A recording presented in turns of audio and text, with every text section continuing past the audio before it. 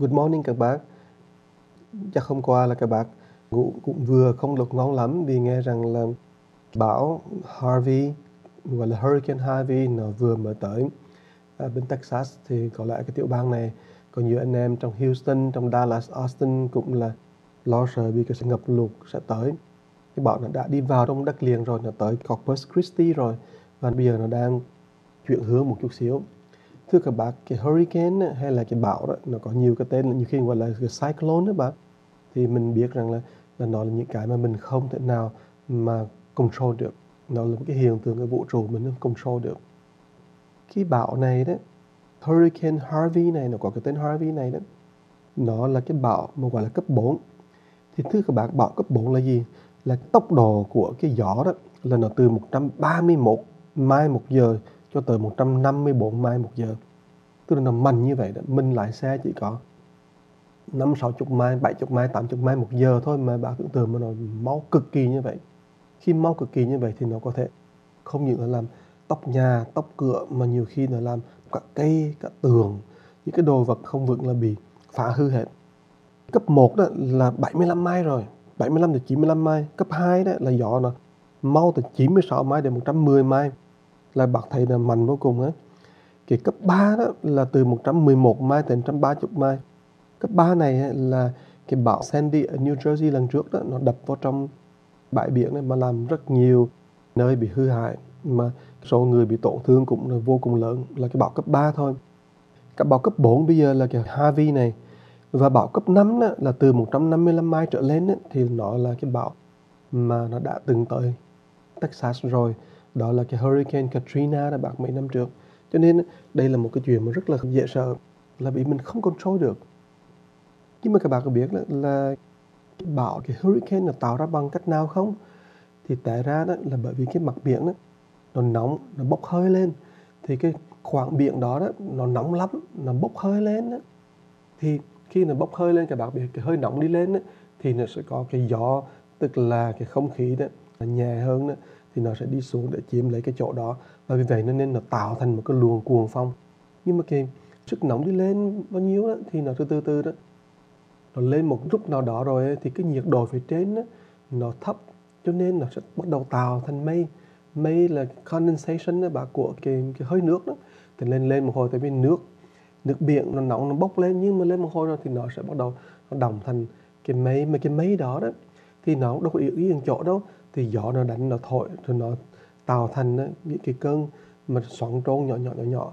Mà nếu mà bốc hơi này mà càng nhiều nữa đó, cái hơi nước mà bốc lên càng nhiều nữa, thì cái xoắn trôn nó càng lúc nó càng mạnh, và nó tạo thành đó, bắt đầu mình gọi là một con mắt của cái bão.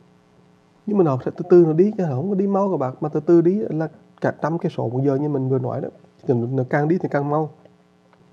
Thì Harvey đó, tức là cái bão mà Harvey này đó, nó có xuất phát từ bên miền Bắc của Phi Châu, mà nó bắt đầu mình từ từ đánh qua, nó kéo qua, nó qua khỏi cái Atlantic, là cái biển đó mà nó bắt đầu nó lằn lần. Nhưng mà các bạn có biết rằng là cái Gulf của Mexico đó, là cái vịnh mà Mexico đó, là ngay cái vùng vịnh đó là của Texas đó. Cái vùng vịnh đó thì nhiệt độ của nước đó là nó nóng là 2 độ hơn là nhiệt độ của mặt nước bình thường, mà nó sẽ tạo nên một cái luồng hấp dẫn, một cái lực hấp dẫn để mà nó lại kéo cái bão đi vào còn mạnh hơn nữa. Và khi mà cái bão đi vào rồi trong vùng đất liền rồi đó, thì nó sẽ tạo ra lụt lội gió. Tại vì khi mà vào đất liền rồi đó, thì cái nhiệt độ phía dưới nó thấp hơn, cái nhiệt độ phía trong đất nó thấp hơn là cái nhiệt độ ở ngoài biển này đó bác. Cho nên nó sẽ tạo ra mưa lụt lội rất nhiều. Nhưng mà nếu mà nó nằm như vậy thì thôi thì không nói gì. Nếu mà nó trở ngược ra biển lại thì nó là lấy thêm năng lượng của biển, lấy thêm cái sức mạnh để mà tạo thêm cái cơn lốc đó, cho nó không dịu bớt, nó đi vô lại thì nó lại tạo thêm lụt lội hơn nữa.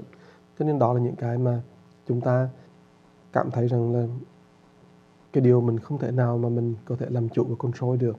Cho nên bây giờ đó, mình chỉ có cách là mình nên biết rằng đây là cái sức mạnh của cái vũ trụ bên ngoài, và nếu chúng ta có thể cầu nguyện. Và ngày hôm nay mình nên đặc biệt cầu nguyện cho tất cả các bác nào mà ở trong đường đi mà của bão tổ bên Texas đó, thì được yên bình. Hy vọng rằng không phải là chỉ người của mình mà động vật khắp nơi đó cũng được cái sự nhẹ nhàng mà không có bị mất đi cái tánh mạng. Nhiều khi các bạn có biết là cá sấu nó cũng sợ quá, nó cũng bò lên bờ, và rắn cũng vậy, nó cũng trèo lên nó chui vào nhà người ta để mà nó tránh, rất tội nghiệp. Không phải chỉ có cá sấu mà hay là rắn, mà vô số những cái động vật khác, khi mà bão lụt tụi nó chạy không kịp, tụi nó cũng chết, rất là tội nghiệp. Cho nên chúng ta nên cầu nguyện và gửi cái lời cầu nguyện của mình tới để làm sao cho vơi bớt được đau khổ của tất cả chúng sinh nào mà sẽ bị mất mạng hay là đang có cái đau khổ đó. Và nhất là những người mà thân thương của chúng ta, cũng như tất cả những người trong vùng mà bão lụt mà tới đó, thì mình cũng nên gửi cái lời cầu nguyện của mình. Tối nay thì mình cũng đặc biệt có cái Mandala đó là 7 giờ 7 rưỡi ở trung tâm IB đó, thì xin mời các bạn tới rồi mình cũng cầu nguyện, mình hồi hướng. Đêm qua mình cũng cầu nguyện, mình hồi hướng rồi, với các bạn biết đó, khi nào mà gặp bão lụt đó cũng là cái điều đem tới rất nhiều cái sợ hãi và đau khổ, và chúng ta luôn luôn nhớ tới rằng là không những là ở nước Mỹ này mà những nước ở trong cả châu, cả Việt Nam nữa, Taiwan, nhiều khi là mình thường hay bị bão lụt vô cùng. Và cái khổ sở của những cái nước mà mình gọi là nước thế giới thứ ba đó, nhiều khi không có cái phương tiện để mà chống đỡ và cứu cấp bằng như nước Mỹ của mình. Mà chúng ta luôn luôn nên đem lời cầu nguyện và làm sao cho cái thế giới này nó an bình hơn một chút. Nhất là những cái hiện tượng mà nó xảy ra ngoài cái tầm tay của mình, thì chúng ta hãy cùng nhau đó thành tâm mà gửi lời cầu nguyện và hồi hướng cái công đức mà tu hành của mình. Hy vọng rằng là ơn trên cũng sẽ làm cho những điều mà mình không control được đó cũng giảm thiểu đi cái sức mạnh tác hại. Cảm ơn các bác đã góp lời cầu nguyện.